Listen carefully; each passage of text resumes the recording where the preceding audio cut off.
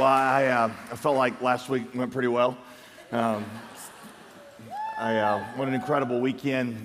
Nearly 12,000 people that were there. I think it was the largest, if not the largest, one of the largest events that Durham, the city of Durham, has ever had. 554 people baptized.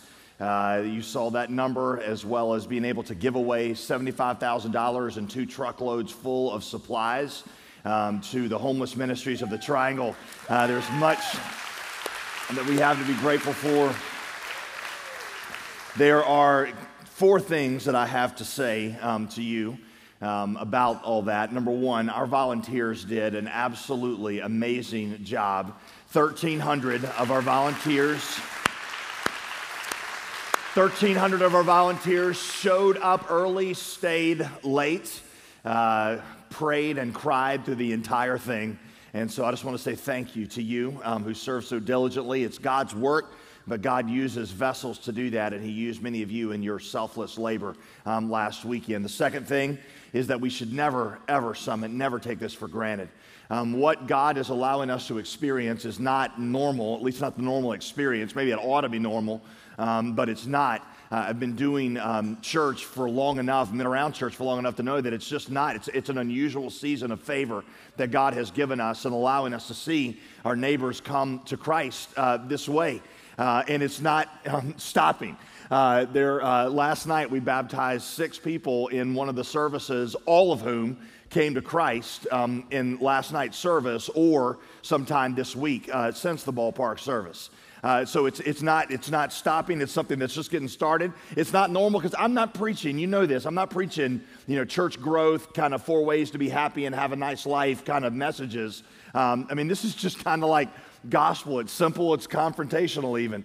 Just now, the stories are beginning to surface from last weekend of what, really was taking place. One of our elders was telling me that he was walking past the baptismal counseling area last week. He said, I walked past 5 chairs, and he said, I know it was at least 5 different languages being spoke in those chairs.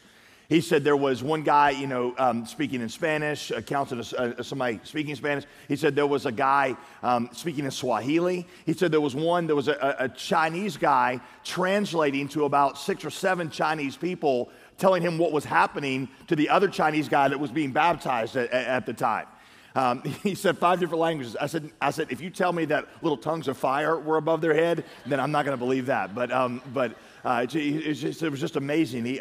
Whole families being baptized. A college student that I know, his name's Josh, had 8 of his friends there last weekend, all of whom got baptized. I think they all rode in the same car, by the way, to get there.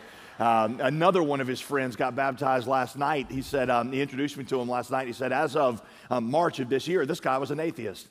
He said, but he's come to Christ this week, and he got baptized. One of our members was telling me that they invited somebody that they knew that was in the occult. He said, I didn't think they'd come, but I thought, why not? So she received my invitation. About halfway through the message, she leaned over to me and says, I don't know what I'm doing. I need to follow Jesus. And she got baptized last weekend.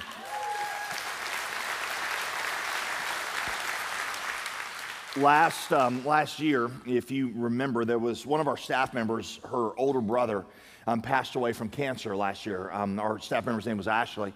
And this her older brother passed away too. Their families continued to just know their medical team that was working with their older brother. 2 of them were there last weekend and got baptized as a result of this family's testimony and just the continual prayer and work with them. Probably my favorite story of all of them is there's a young couple in our church who has gotten involved in the foster care and adoption ministry and became foster parents last year or a little over a year ago through the ministry of the church here, and got to know a family that had to give up their child for a season. They thought it was going to be permanently.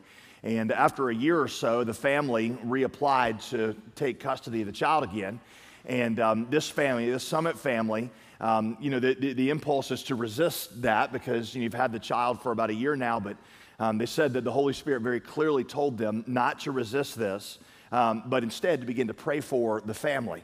that was reapplying for custody. And they told me that last weekend that family was there and got baptized, came to faith in Christ. And this is what the Holy Spirit is doing through the ministry that they are taking place.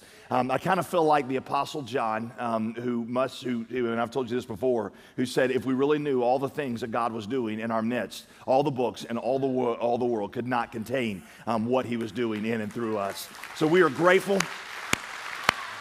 We don't take it for granted because we don't deserve 1 second of it, and we know that. We know that God's favor, we open our mouths wide, Psalm 27, to receive even more of it, and we're deeply grateful. The third thing that I want to tell you is that the hard work is in front of us, not behind us. You see, it's very tempting for us to see an event like this and say, oh, and awesome, had a lot of people there and saw these people get baptized, but God did not call us to have 11,500 people in an audience, and he didn't call us to baptize 554 people as if it was an end in itself. He called us to make disciples. And that means that the hard work is in front of us because most of those people are beginning the process of discipleship. I've told you before why this is deeply personal to me because my parents came to Christ through, you would call it, I guess, somewhat of a similar event like that. But because the church that put on these kind of events, because they were committed to discipleship, my family got not just counted as a number in a big attendance day, they got discipled. And my dad will tell me, he said, of all the sermons I ever heard this pastor preach, none of them impacted me as much as just being with him and hearing him pray.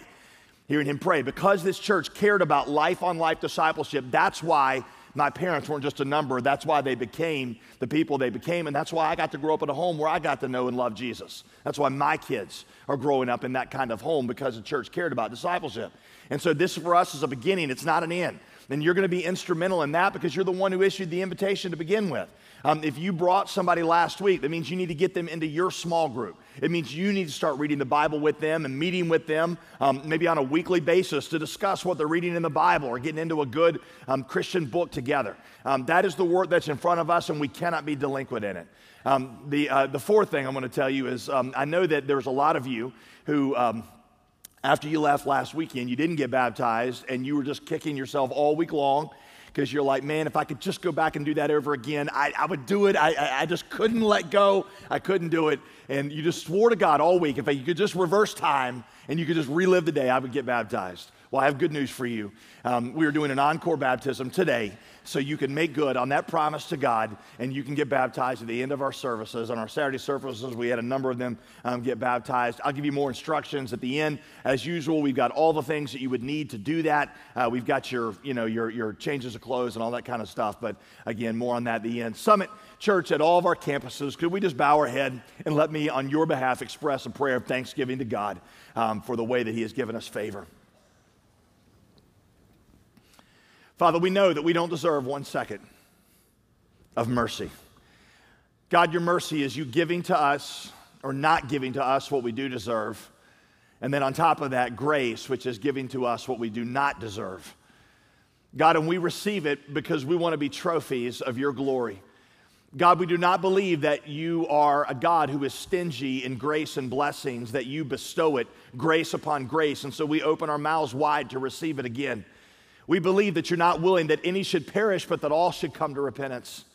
And God, we know that though we've seen some incredible things, we're still dealing with our city, Durham and Raleigh and Chapel Hill and the surrounding areas that are filled with people that have not yet received or been touched by the Holy Spirit and have received that power of salvation. So God, we pray that day by day you would add to our number those who are being saved. God, we thank you. We thank you, God, for the outpouring of mercy. We thank you that we can be called sons and daughters of yours. We don't rejoice that the enemies are made subject to us. We rejoice that our names are written down in the Lamb's Book of Life, because that is more mercy than we could ever exhaust in 10,000 lifetimes. God, we rejoice in that, and we receive it, and we ask, God, for more of it for the sake of our neighbors. God, be merciful to us and bless us. Cause your face to shine upon us, that your way might be known in Raleigh, Durham, and Chapel Hill, and that your salvation be known among all peoples. God, we ask this because of Jesus, and it is in his great name that we pray. And all God's people, the Summit Church said, amen. Amen. When we baptize someone, what we ask them in the waters, you may have seen our lips moving and you're not quite sure what's being said. We ask them two questions. The first question is, do you understand that Jesus has done everything necessary to save you? And are you right now receiving him, or have you received him as your personal Savior? The second question we ask is, are you surrendered to Jesus as Lord, willing to go wherever he tells you to go, and willing to do whatever he tells you to do? If the answer to both of those questions are yes, then that is your confession of faith, then you are ready to be baptized. But here's what I want to ask you this weekend. What does that second question actually mean? Are you surrendered to Jesus as Lord, willing to go wherever he tells you to go and do whatever he tells you to do? I mean, it's easy to kind of say that, but what does that actually, does that mean that if he shows up in a dream and he tells you something to do, that you will do that? Well, yeah, I certainly hope that you would answer yes to that question. But the way that the early church applied the lordship of Jesus, hear this, the way they applied the lordship of Jesus is by being devoted to the apostles' teaching. That's the way they applied it. Remember that phrase a couple weeks ago from Acts 2? They devoted themselves to the apostles' teaching. That's how you apply the lordship of Jesus, is you become devoted to what the apostles taught. What the apostles taught is called the New Testament. So I want to deal with a really basic but very important question this weekend and not skip over it. And that is, why do we believe the Bible? Why should we trust what the apostles recorded? Why should we think of that as authority from God? Why should we interpret lordship of Jesus? Why should we interpret that as adherence to what the apostles taught and wrote down? You ever think about that? Just ask the question. Sometimes, I'll be honest with you, I get bewildered when I hear Christians try to defend why they use the Bible as their authority. And I can almost understand why skeptics won't take us seriously. You ask a lot of Christians why they believe the Bible, and they'll be like, well, because it's the Word of God. You're like, well, why do you believe it's the Word of God? Well, because it says so. Well, why do you believe what it says? Because it's the Word of God. And you're like, you can just almost hear the skeptics saying you really have no reason at all to believe what you believe other than that's what your parents taught you. Well, today I want to try to show you why we believe the Bible is the Word of God and why it was the teaching of the apostles that was the foundation of the movement. I'm going to show you that from the last half of Acts 1, which we skipped over for a couple weeks and I want to come back to. Let me read the last half of Acts 1 to you, starting in verse 12. Then they returned, they being the apostles, returned from Jerusalem, from the mount called Olivet, where Jesus had ascended from. And when they'd entered, they went to the upper room where they were staying, Peter and John and James and the rest of the apostles and disciples, whose names I won't mention, minus Judas, of course. Verse 14, all these with one accord were devoting themselves to prayer, together with the women and Mary, the mother of Jesus, and his brothers. If you ever wonder, by the way, why we do not believe in the perpetual virginity of Mary, that is why right there, because Jesus had a bunch of brothers. They were half-brothers to him because they were the sons of Mary and Joseph, but how could he have a bunch of brothers if Mary was a perpetual virgin? Duh, okay? So that's why, in case you were curious about that. Verse 15, in those days Peter stood up among the brothers. The company of the persons was in all about 120. So you got 11 apostles and 109 other people. And they said, verse 16, brothers, the scripture had to be fulfilled, which the Holy Spirit spoke beforehand by the mouth of David concerning Judas, who became a guide to those who arrested Jesus. For he was numbered among us and was allotted his share in this ministry. Verse 18, now this man acquired a field with the reward of his wickedness, and falling headlong, he burst open in the middle, and all his bowels gushed out. Isn't that an edifying verse? You want to put that one on your memorization list. By the way, whenever I sign a book, like a book that I've written, a lot of times I'll write Acts 1:18 as one of my life verses just to confuse people, just so they get back and they're like, what, verse, yeah, whatever. What does it mean? Verse 19. And it became known to all the inhabitants of Jerusalem, so that the field was called in their own language Akeldama, which in Aramaic means the field of blood. For it is written in the book of the Psalms, chapter 69, or Psalm 69 to be exact, may his camp become desolate, and let there be no one to dwell in it. And Psalm 110, let another take his office. Verse 21, so Peter said, one of the men who have accompanied us during all the time that the Lord Jesus went in and out among us, starting with the baptism of John, going all the way through the death and resurrection, one of these men must become with us a witness to his resurrection. Verse 23, and they put forward two, Joseph, who was also called Barsabbas, who was also called Justus. Guy's got some name issues here. Can't just pick one, man, go with it. But he's got three names. And then this other guy who has just one name, Matthias. And they prayed and said, you, Lord, you know the hearts of all. show us which one of these two you have chosen to take the place in this ministry and this apostleship from which Judas turned aside to go to his own place. And so they cast lots for them. It means they rolled the dice. And the lot fell on Matthias, and he was numbered with the 11 apostles. And the other guy said it was an honor just to be nominated, okay? So here's a question. Why is this story in there? Why is the story in there? You always ought to ask that question. Is it to tell us how we ought to choose a successor? Is that why? Is it trying to tell you that, hey, if I'm not pastor anymore, you get a couple guys, roll the dice, see which one God chose? Is that how you're supposed to pick a girlfriend? You just kind of roll the dice, and like, oh, number 7, that's the 7th girl I met, boom, I got to ask you out. No. There's a lot of stuff in Acts that we say is descriptive, not prescriptive. It describes what happened, not prescribes what we ought to do. There's nowhere in the Bible, anywhere else in the New Testament, that tells us that's how we ought to go about decision making. It's describing it for us. So it's not there to tell us how to pick successors. It's not there to introduce to us this pivotal character, Matthias. Because you know how I know that? He's never mentioned again. Never. Nowhere in the Bible is his name ever brought up again. So why is it in there? I believe that it's in there to show you, listen, it's in there to show you how the apostles viewed themselves and how they viewed the scriptures, both the Old Testament and what we would now call the New Testament, the scriptures they would write, and it demonstrates for you right at the beginning of Acts why the Bible is going to become the authoritative divine guide for Christians. So here's what I want to do. I want to show you 4 things about this passage that support that. Number 1, I'm going to show you how the apostles saw Old Testament scriptures. Number 2, I'm going to show you the authority that the apostles assumed for writing new scriptures, which is going to be the New Testament. Number 3, I'm going to show you the resolution to an apparent contradiction. And then number 4, I'm going to give you a reason for skeptics to consider the apostles' bold claims to authority. Okay? Now, if you are a copious note taker, I love you and are glad you are at our church. Just write down the things that really stick in your mind right now. This whole transcript, you try to write this down, you're going to scribble your hand off. The transcript is available online, as it always is, essentially word for word, including the dumb jokes. They're in there too. It's all in there.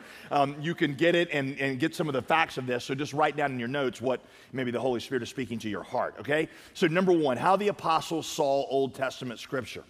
All right, I'm going to give you 2 ways they saw Old Testament scripture you can see in this passage. Letter A, they saw them as authenticated prophecies about Jesus. That's how they saw the Old Testament, as authenticated prophecies about Jesus. In Acts 1:16, Peter quotes a psalm, and he says, brothers, the scriptures had to be fulfilled, which the Holy Spirit spoke beforehand by the mouth of David concerning Judas, and then he goes on to relate what was predicted about Judas. The apostles saw the whole Old Testament as a book written by the Holy Spirit predicting the coming of Jesus.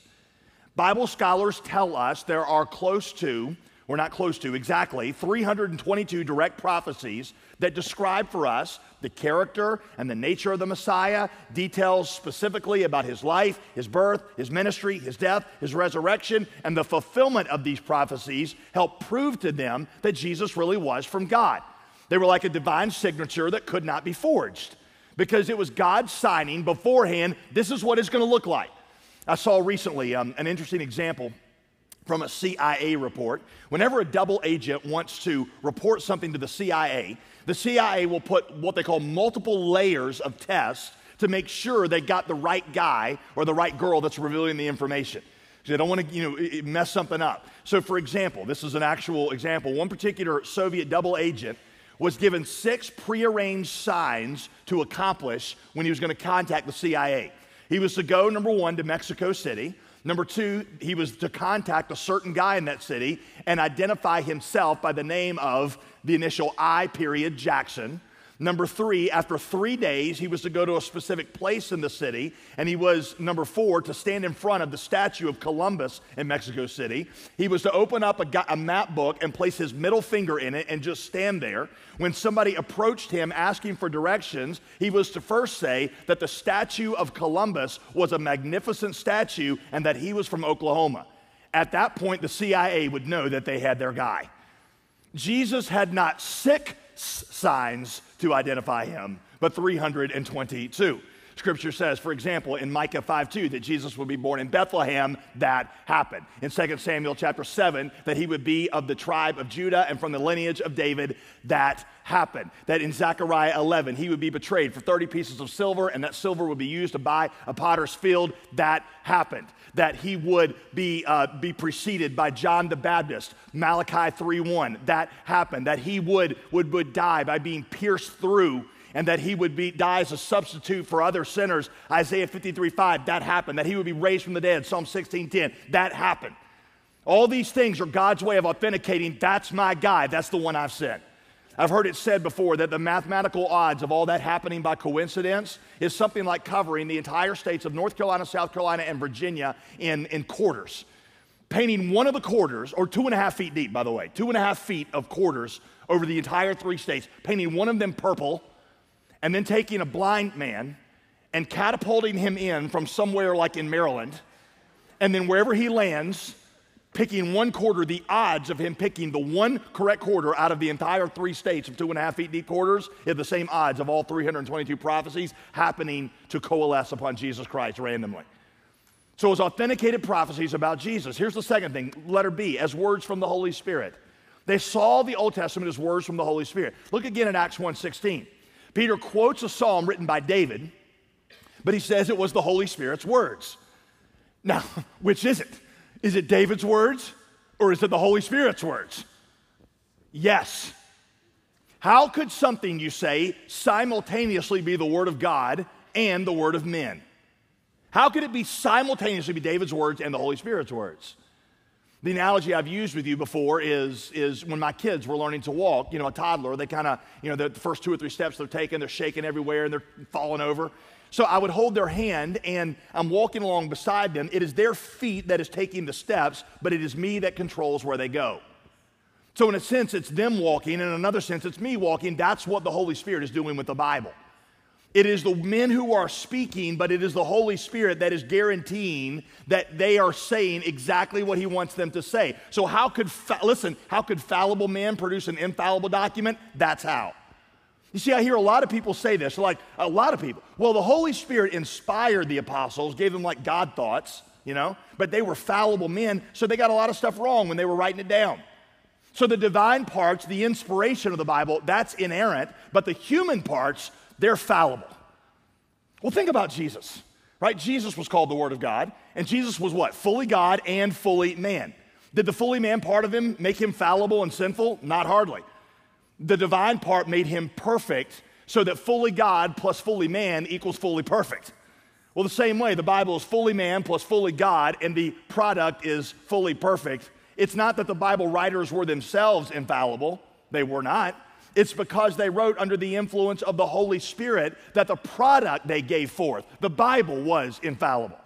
Here's how Peter said it in 2 Peter. Prophecy never had its origin in the will of man. Not one word of that came from the heart of man. It all came as men were carried along. Pharaoh in Greek. The word Pharaoh, carried along by the Holy Spirit. It was the word they used when a ship would be, being driven by the wind.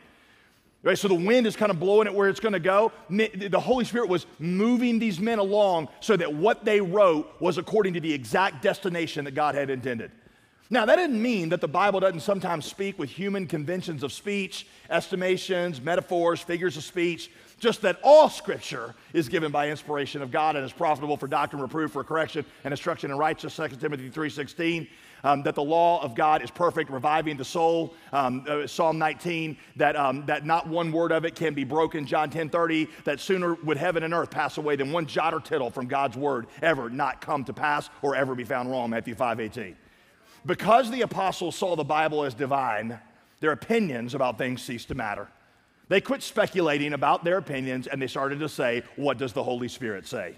And because they saw the Bible as divine, they devoted themselves to it. Here's a quick question for you. Is that how you feel about the Bible? Do you feel the liberty to put the Bible on trial and accept certain parts of it and reject certain others? It astounds me how many believers feel the liberty to just opt out of like 10% of the Bible that they just don't really find convenient for them. If it is the Word of God, then you adhere to it, all of it. Now, properly interpreted, yes, but you adhere to all of it. If Jesus is going to be Lord, he's going to be Lord of all. And if you're the kind that feels like you can pick and choose what parts of the Bible you get to follow and which ones you don't, then I don't think you understand the concept of lordship. Look, it's either from God or it's not. If it's not from God, then choose your own way. If it is from God, then you better surrender to what he says, right? If it's the word of God, you devote yourself to it. That's why when I get up here, I'm not trying to tell you 8 things that make the Greer family happy. I'm not trying to tell you my life secrets or be your life coach. I hate it when a pastor calls himself that. I'm not your life coach, right? I'm the guy who stands up, opens the Bible, and yells at you for 45 minutes. But I'm just trying to tell you what God's word says, because that is the word we devoted to, because it is the word of God, and what you people need is not the word of men, you need the word of God, right? All right, number two, the authority the apostles assumed for writing new scripture. So we see how they saw the old stuff. Now, number 2, the authority they assumed for writing new scripture. Peter says, verse 21, the men who accompanied us during the time that the Lord Jesus went in and out among us, starting with the baptism of John, went all the way through the resurrection and ascension, one of these men must become with us a witness to his resurrection. Now, listen closely. Peter feels like they need to replace Judas because Jesus had declared that 12 apostles would be his authoritative representatives. And since Judas was gone, because he betrayed, and left, they needed a new 12th man. Texas A&M, right, there you are. They needed a new 12th man. The number 12 was important because it corresponded to the 12 tribes of Israel. These guys were like the new Israel. Right? So these guys were supposed to be the official authoritative representatives of Jesus, and the requirement was that they had to have been with Jesus from the very beginning, from the baptism of John all the way through to the end. Now, you say, well, where did Jesus say that these apostles were going to be the official authoritative representatives? Great question. Several places. I'm only going to give you 2. John 14:26. The Helper, the Holy Spirit, whom the Father will send in my name, watch this, speaking to the apostles, he will teach you all things and bring to your remembrance all that I've said to you. So there's your promise. It's not going to be these guys sitting around going, what did he say again? I don't know. I can't remember that. That's not. No, I'm going to bring it to you infallibly so that you can write it down exactly as I intended it for it to be understood. All right, here's another one. Matthew 16:19. Whatever you bind on earth will be bound in heaven. Whatever you loose on earth will be loosed in heaven. These apostles had Jesus' authority to declare his judgments and record them authoritatively. So that all the books in the New Testament, listen, all these books are either written by an apostle or they come out of what we call the apostolic community. And what I mean by that is Mark, Luke, these guys are not apostles, but they traveled with apostles, and their writing comes out of the apostolic community so that the apostles verified that what they were saying was an accurate record of what Jesus had taught. Right? Same is true with Paul. Paul, who would come along a little later. Peter would say this about Paul.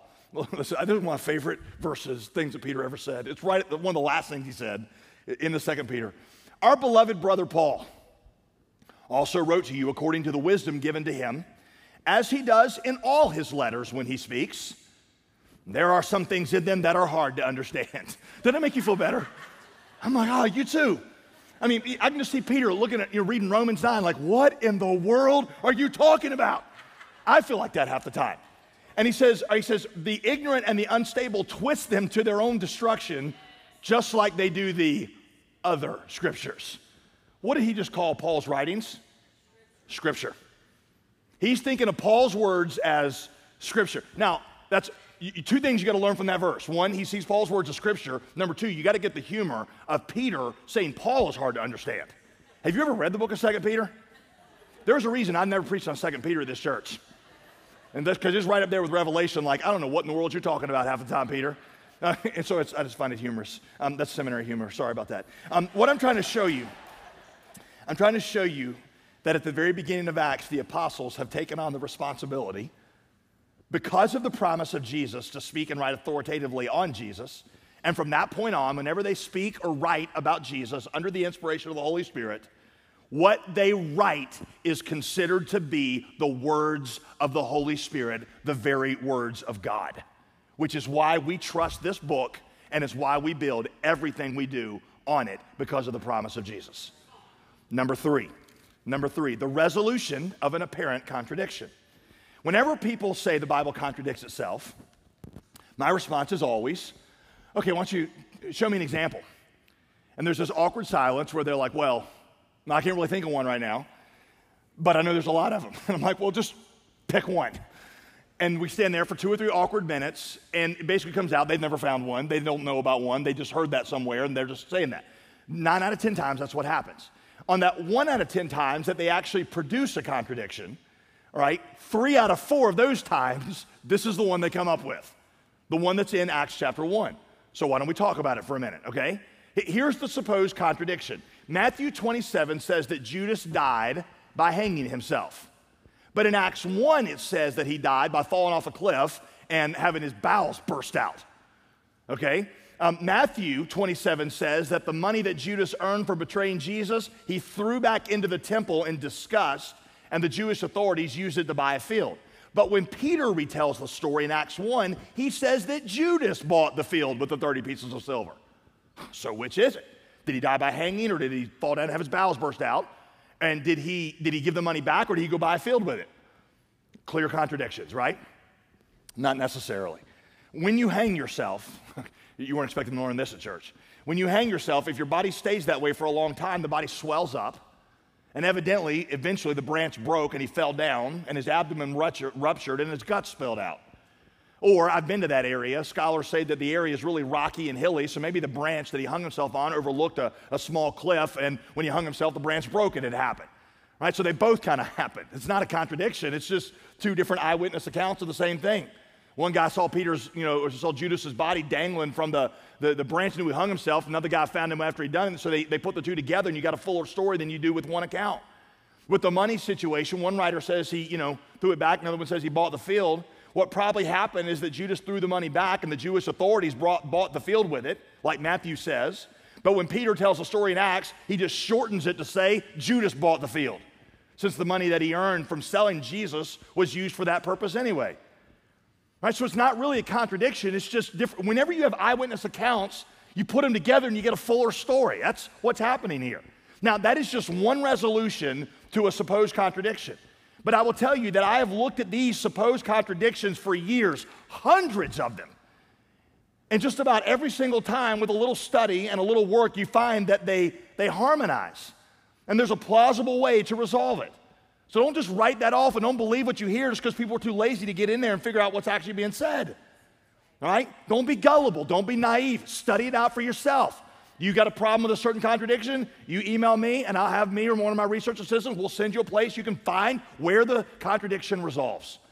All right, number four, a reason for skeptics to consider the apostles' claims to authority. Let me give you a reason for skeptics to consider the apostles' claims to authority. Now, if you're one of those skeptics who say, well, I just don't believe the Bible because it claims to be the Word of God. A lot of people have claimed that over the years. Muhammad, Joseph Smith, David Koresh, if you remember that guy. They've claimed to speak the Word of God, so I'm just not going to believe the apostles when they say they're speaking the Word of God. If that's you, that's fine, really, because there's another reason for you to consider their claims. Look at what Peter claims there in Acts 1. Acts 1, 21, 22, he says, we got to find somebody who was an eyewitness to the life, the ministry, the death, and the resurrection of Jesus. They can't have heard about it, can't have read about it, they got to hear about it. They got to, have seen it. He's got to be an eyewitness. In his intro to the book of Acts, Luke, remember Luke wrote Luke and Acts, so it's like a 2-volume set. So the intro to the whole thing is in Luke. And Luke says this, Luke 1, inasmuch as many have undertaken to compile a narrative of the things that have been accomplished among us, just as those who from the beginning, the apostles, were eyewitnesses and ministers of the word, have delivered them to us, it seemed good to me also, having followed all things closely for some time past, to write an orderly account for you, that you may have certainty concerning the things that you've been taught. So in other words, Luke is saying, I'm writing a bunch of eyewitness accounts. I'm going to record these eyewitness accounts for you. Before you consider the Bible as the Word of God, consider it as a series of eyewitness accounts pointing to something supernatural that happened, namely the ministry, the death, and the resurrection of Jesus Christ, and then evaluate whether these accounts are reliable and ought to be believed. Don't evaluate them as if I'm telling you, you got to assume they're the Word of God. Forget they're the Word of God for a minute, or forget I believe that, and just evaluate them on the face of their claims that they're eyewitness accounts. Okay? So, the most popular idea right now against that, because once you say they're eyewitnesses, it becomes really hard to kind of, deny that what they saw was legit. I'll tell you why that's true in a minute. But the most popular theory against that right now is that the Gospels are a bunch of myths and legends. The theory basically goes like this, that Jesus was a really nice guy. He had some cool religious thoughts. He's kind of a beatific hippie. You know, he kind of stuck up for the little guy, and he stuck it to the man, and he got this, kind of movement going. And then after he died, his disciples, in order to beef up his authority, they started to, over the years, add these little claims. These legends grew up so that they kind of added in the supernatural parts. Like, let me give you a good example. One of my college professors told me this one. He said, well, see, what happened is, like the feeding of the 5,000. He said, what probably really happened is when Jesus brings the little boy up, the 5 loaves and 2 fish, and the little boy shares his lunch, Jesus shows everybody, hey, little boy shared his lunch. And that makes all the adults feel bad because they had the lunch hidden in their back pocket, didn't want to share. So they saw what the little boy did, so they all pulled out their lunch and they shared, and that's how the 5,000 got fed. He said that with a straight face. And I was like, oh, let me write that down, But that's the idea. And later, when they were telling the story, they're like, oh, he's God, and he did that. All right, so let me tell you 4 reasons that the Gospels could not be myths or legends. 4 reasons, okay? Jot these down. A lot of these come from a book called Reason for God, so you can check it out there too. Number 1, the timing of the writing is too early for the Gospels to be a legend. The timing of the writing is too early for the Gospels to be a legend. The books of the Bible were written about 30 years after the death of Jesus, some as early as 20 years. The last one was written 60 years after Jesus' death. That is just way too early for a myth or a legend to spring up. I found some interesting proof recently that the Bible, the New Testament, was written within about 50 or 60 years of Jesus' death. Can I give it to you? It's a little bit of a nerd moment. So this is nerd to nerd for those of you that are nerds. If you're not nerd, I'll use a sports analogy in a minute and bring it back in. But just for nerds, let me talk to the nerds for a minute because I found this fascinating. Listen, follow this. You know how sometimes you can tell what parts of the world certain things are coming from by which words are used? Like, for example, English. If you see something written in English and the word color is spelled C-O-L-O-U-R, what does that tell you? A Brit wrote it, that's right, because they have these crazy spellings that don't make any sense, like Colour and Jesus Christ our Savior, and I'm going to go to the theatre, or where's the century? It's just like, why would you spell it that way? So if you see it written that way, that tells you it was written somewhere in England, right? Or you've got names, same name, but it's going to be written or pronounced differently. John, Johann, Juan, same deal. You got certain manners of expression show you what time period things are written in. So, for example, if you're reading something and it says, gee, golly whiz, that's swell, it's like that probably wasn't spoken by Eminem in the 1990s, right? That's going to come from, Leave It to Beaver in the 1950s. And so what you find, watch this, what you find is when you study the New Testament, all the names and all the forms of expression are early first century Palestinian, okay, from that part of the world. By contrast, all the spurious Gospels, the Gospel of Peter, the Gospel of Thomas, all those ones that are what we call apocryphal Gospels, they all use names and words and manners of expression that are dated much later from different parts of the world, right? So the idea that these things, were legend, it just doesn't hold up because it's too early for Gospels and legends. But you say, well, maybe the early Christians believed that Jesus was a good religious teacher, but maybe just over time as they were that's when the divinity of Jesus got added in. No, listen, the very first accounts of the Christian movement, 1 Corinthians is one of the first books we know was written. The very first accounts, Paul in 1 Corinthians quotes a hymn. 1 Corinthians 15. Now, like sometimes when I'm preaching, I'll quote a hymn that you all kind of know and you kind of nod your head like, oh, yeah, Paul quotes a hymn because he knows everybody knows it. And the hymn is about the resurrection of Jesus, which means that they're already singing about the resurrection of Jesus in the earliest church gatherings. They celebrated communion. The earliest Christians celebrated communion. Why would you celebrate the murder of your leader if it hadn't been swallowed up in some kind of victory? Right? I mean, if you're a fan of Martin Luther King, you're not like, oh, let's celebrate the day he got shot. No, you mourn that day. They celebrated communion because they believed in the resurrection. In Philippians, Paul quotes another hymn where they celebrate the deity of Jesus Christ, which means the earliest Christians worship Jesus as God, right? So here's your second reason. The content is far too counterproductive to be a legend. So it's written too early to be a legend. Number 2, it's too counterproductive to be a legend. Here's what I mean by that. There's a lot of stuff in there you just wouldn't make up if you were writing a legend to beef up your authority. If you were going to write a legend to beef up your authority, you wouldn't make up the stuff that's in there. For example, on nearly every page, the apostles are buffoons, right? You're reading the Gospels, and following them is like reading a Three Stooges episode. Right? They're always getting stuff wrong. They're being mean to little kids. I mean, you call that story yet? Oh, the kids are annoying. Get them away. They're arguing about who is the most awesome among them. If there were puppies in the New Testament, these guys would have been kicking them. That's just kind of how they're presented. You're like, who are these guys? If you were writing a legend to get people to believe, is that the kind of thing you would just make up? That all your leaders were Class A idiots for 3 years? Or here's one of the very best ones. Matthew records that Peter, the head of the church now, Jesus called him one call, Satan. Now, is that the kind of thing you're going to make up about your leader? I mean, if you're trying to get somebody to come to church here, are you going to be like, oh yeah, Jesus had a conversation with our pastor the other day and called him Satan? Right? I mean, I'm not tweeting that out if that happens. Jesus called me Satan, #humbled by this. I'm not gonna do that. You wouldn't say that unless it were true. Why would they record that if they were trying to beef up their authority? Here's one more. All of the first resurrection accounts, all of them were women. In those days, listen, a woman's testimony was not accepted in a court of law. All right? And again, that's offensive to you women, I understand that. But in those days, if you were trying to build a case and make stuff up to get people to believe you, why would you put women as the first ones to see Jesus resurrected from the dead? You would never do that unless it actually happened. So it's too counterproductive to be a legend. Number 3, the literary form of the Gospels is too detailed to be a legend. The literary form of the Gospels is too detailed to be a legend. This is one of my favorites.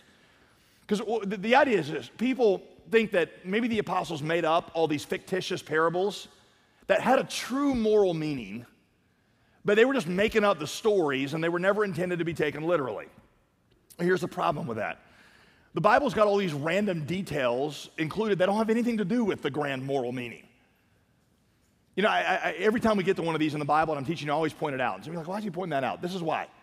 Mark 4:36 is a good example. I love it. It's just so random. And you never underline this in your Bible.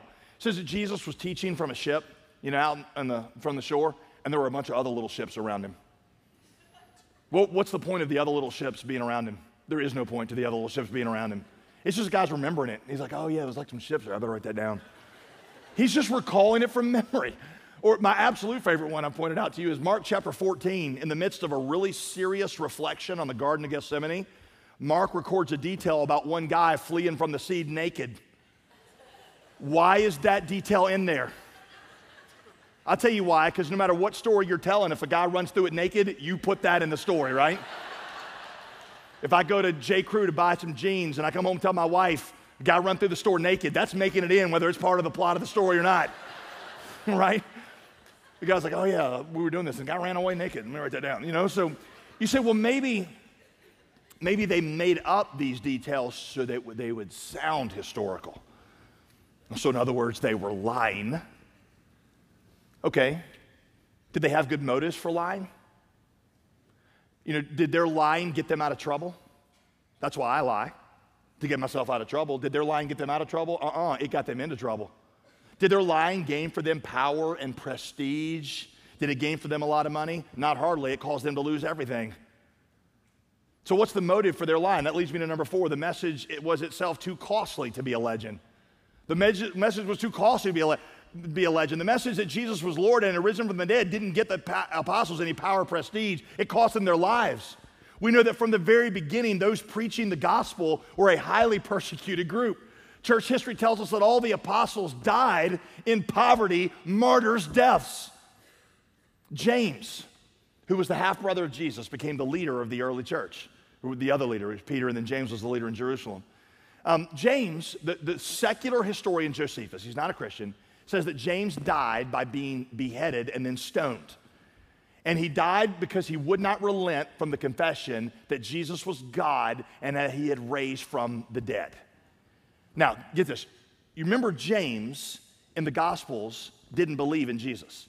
It says that his half-brothers didn't believe and his mother didn't, or maybe his mother did, but a lot of his family didn't believe. But here in Acts 1, you see they believe.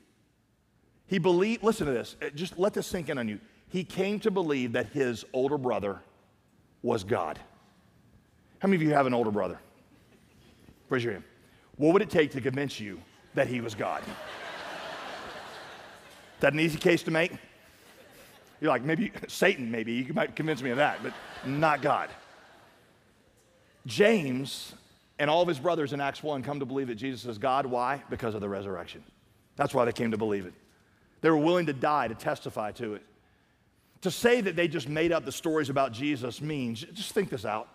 It means that one day they're sitting around fishing, I guess, after Jesus has died, and Peter's like, man, I just stinks that Jesus died. Yeah, it was awesome for a while. You know, and they're reeling their fish in, and Peter says, I know, I just had an idea. Let's say that he resurrected. Yeah, that's an awesome idea. Then we can be the leaders of this new religious movement. Oh, that's awesome, yes, resurrection. Okay, Peter says, okay, but let's tell people that Jesus' kingdom is not of this world. Therefore, we should give away all our money. Yeah, that's awesome. Let's give away all our money. And let's tell them that Jesus was, because his kingdom was not of this world, because he was a God of compassion, that when we're persecuted, we'll never fight back. Let's just go to our martyrs' deaths joyfully and teach our friends and family to do the same thing. Yeah, that's awesome. Let's go die. Does that really, you find that compelling? I just don't find that compelling. There's no way that you're going to go to your death dying for something that you know to be a lie, right? If you're going to make a story up, that's not the kind of story you make up, the kind that loses you everything. Peter, who is the leader here of the church, would eventually be crucified upside down. That's the same Peter who denied Jesus 3 times in the space of one night. You think the Peter that betrayed the living Jesus is going to turn around and die for a dead one? I just don't think and find that's very compelling. So to the skeptic, those are 4 reasons for you to consider the claims by the apostles that they really are speaking on God's behalf. You see, follow this. If the resurrection is true, then it makes sense to me that God would empower his apostles to record an accurate version of all that Jesus wanted us to know and to do, right? Because what's the point him going to all the trouble to send Jesus to rescue us if we don't have an accurate copy of what he wanted us to know? Right? It's like me. Let's say I lived in LA and I wanted you to come visit me. And so I pay for your plane ticket. Not $800 for a plane ticket, but I don't tell you where I live in LA. So when you get off the airplane, you're like, I don't have any idea where he lives in LA. There's 19 million people here. You're no closer to me in LA than you were in North Carolina in that thing, so I just wasted all my money. Why would God go to all the waste of sending Jesus to resurrect from the dead and then not authorize an account that would tell us accurately and authoritatively what he wanted us to know? So I believe the Bible for the same reason these first believers did. I believe it because I am convinced of the testimony that the apostles gave us is true. I'm convinced that Jesus really did resurrect from the dead. I'm convinced he really was on a rescue mission to save us, that he died not for his sin but for mine, that he really was God in the flesh, and he is to be worshiped by all peoples of all nations and all places at all times forevermore. That's why I believe the Bible is the Word of God. Now, let me flip it on you. That's why I believe the Bible is the Word of God. Why do you believe it is not the Word of God? Why do you believe it's not? Be honest with yourself. Have you ever read it? It's amazing to me how many people tell me they don't believe the Bible and they've just never read it. They've just never read it. Or maybe, how about this one?